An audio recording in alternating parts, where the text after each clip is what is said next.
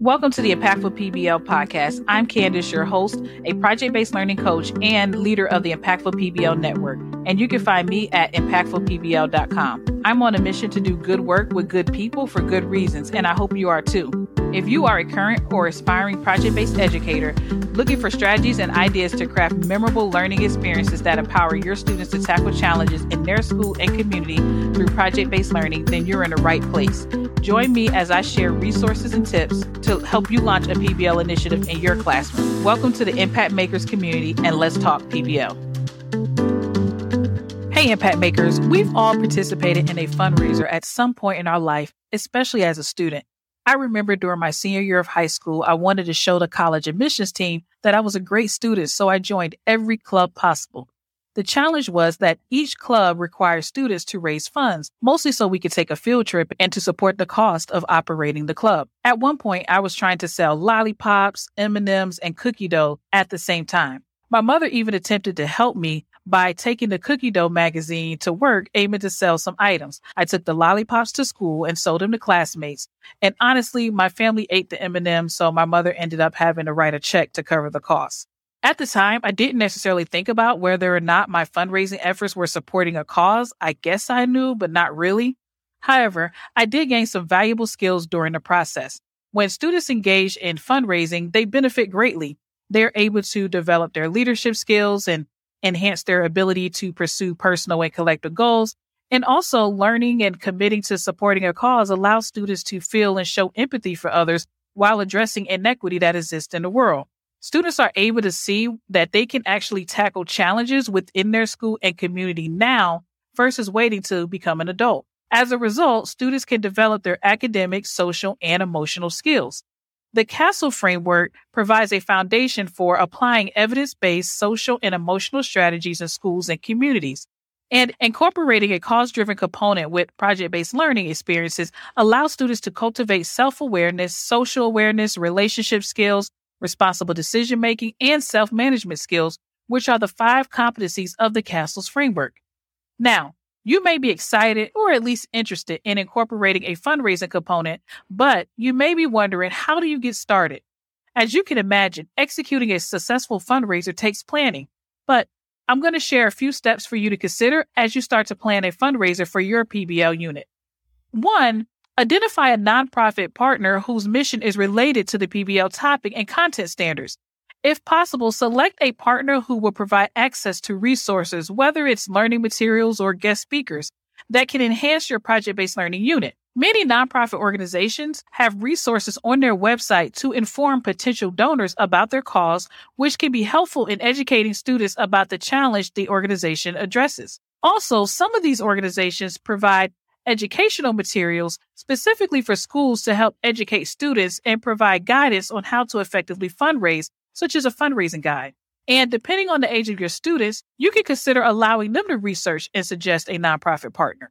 Now, keep in mind that the fundraiser is a component of the project-based learning unit, but not the project-based learning unit itself. And what I mean by that is that it can be easy to become focused on executing the tasks to have a successful fundraiser, and you forget about the learning objectives or the standards that you want students to master. It's important to ensure that students understand the connection between the fundraiser and the project's driving question.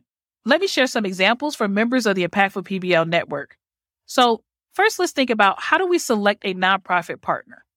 Well, one teacher wrote and facilitated a PBL experience for first graders that included a fundraising component to support a related cause.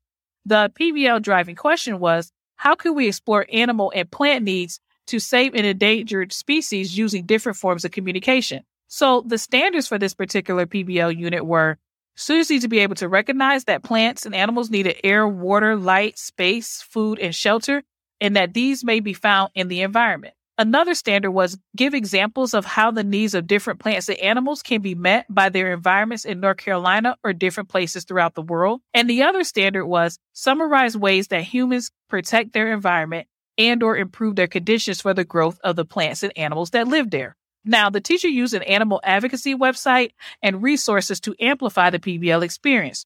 The organization's mission is to conserve nature and reduce the most pressing threats to the diversity of life on Earth. And they have a symbolic species adoption program where where students can adopt an animal by making a donation.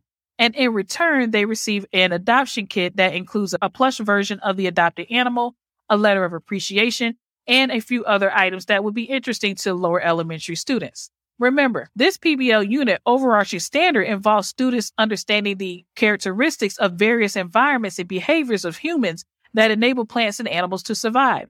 Therefore, students had the opportunity to research various animals, and then as a class, they chose an animal to attempt to support. Notice how this fundraiser relates to the PBL topic, and it provides students with an opportunity to support the organization's global conservation work. Another set of teachers facilitated a PBL experience for third graders that included a fundraising component to support a related cause. The PBL driving question for this unit was, how can we bring clean, safe drinking water to communities in need? This PBL unit was facilitated by a team of third grade teachers, including special area or elective teachers. Now, since this unit was a grade-wide effort, it addressed several standards based on the teacher's subject area. Every class that students went to addressed this PBL question. Teachers used educational resources from a nonprofit organization whose mission was to provide safe water, hygiene education, and hope in developing nations. The organization has a Sponsor a Well program where donors can raise funds to build a well for a community. Students were able to raise over $3,000 to build a well in Africa near a school so students can have access to clean water. Students learned about the importance of having clean, fresh water around the world and why the world's freshwater sources are threatened, for example, access to water or demands on water or water pollution.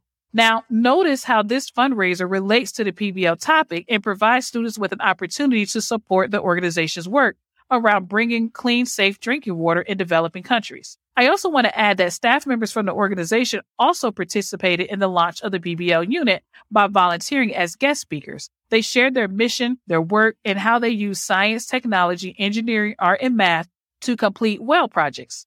By the way, if you would like more guidance on how to elevate your PBL unit with community partners, check out episode 34. I shared 5 essential steps that teachers should take in preparation for working with community partners. Okay, step 2. After selecting a nonprofit partner, it's time to set a fundraising goal. The goal should be realistic but still impactful for students and the organization. For younger students, the teacher may set the fundraising goal because students may not yet fully understand the concept of money, meaning what is a realistic amount of money that they can raise. For older students, though, share how much money it would take to reach the desired impact goal. So, for example, in the first project, students could symbolically adopt an animal for as little as $60. However, in the second project, it cost $3,000 to fund a well. Therefore, students decided to set $3,000 as their goal. Now, most likely each organization will share suggested donation amounts and explain how each amount will support their cause.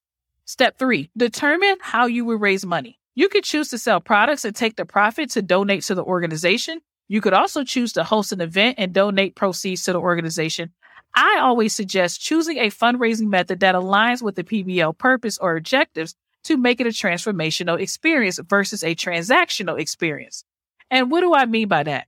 Transactional fundraising is like buying a product, let's say popcorn, and then the organization selling the product gets to keep, let's say, 20% of the proceeds.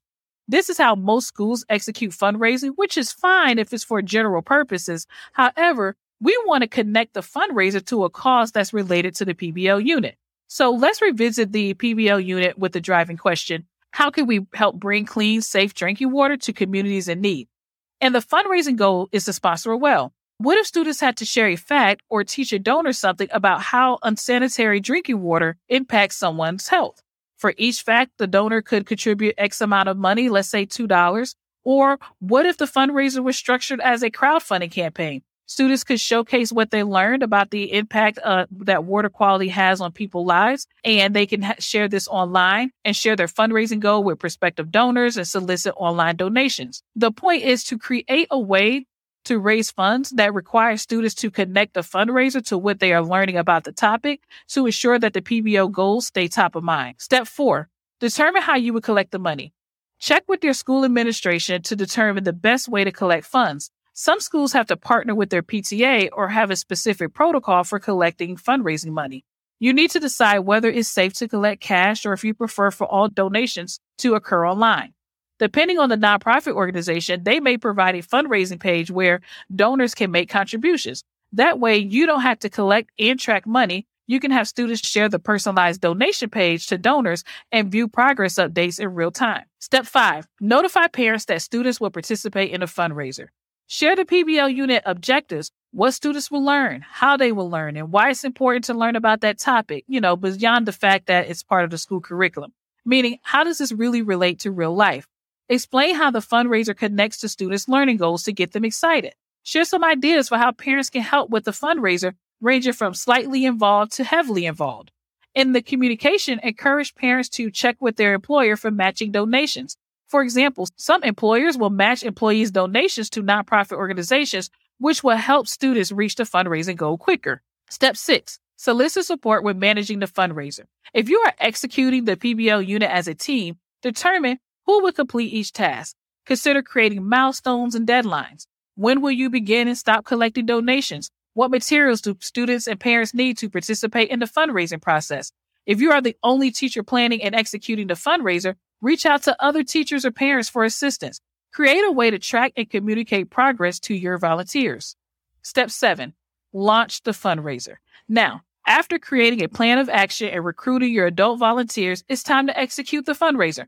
Utilize your timeline to stay on track with deadlines and milestones, regardless if students meet their donation goal. Celebrate their effort and commitment to contributing to a worthy cause. Now it's time for you to take action. Identify a list of nonprofit organizations whose mission aligns with your project-based learning topic and allow students to decide which organization to support. Thanks for joining us for this week's episode. If you found this episode insightful, do me a favor, leave a review or share it with a teacher friend. And don't forget to join us for the next episode.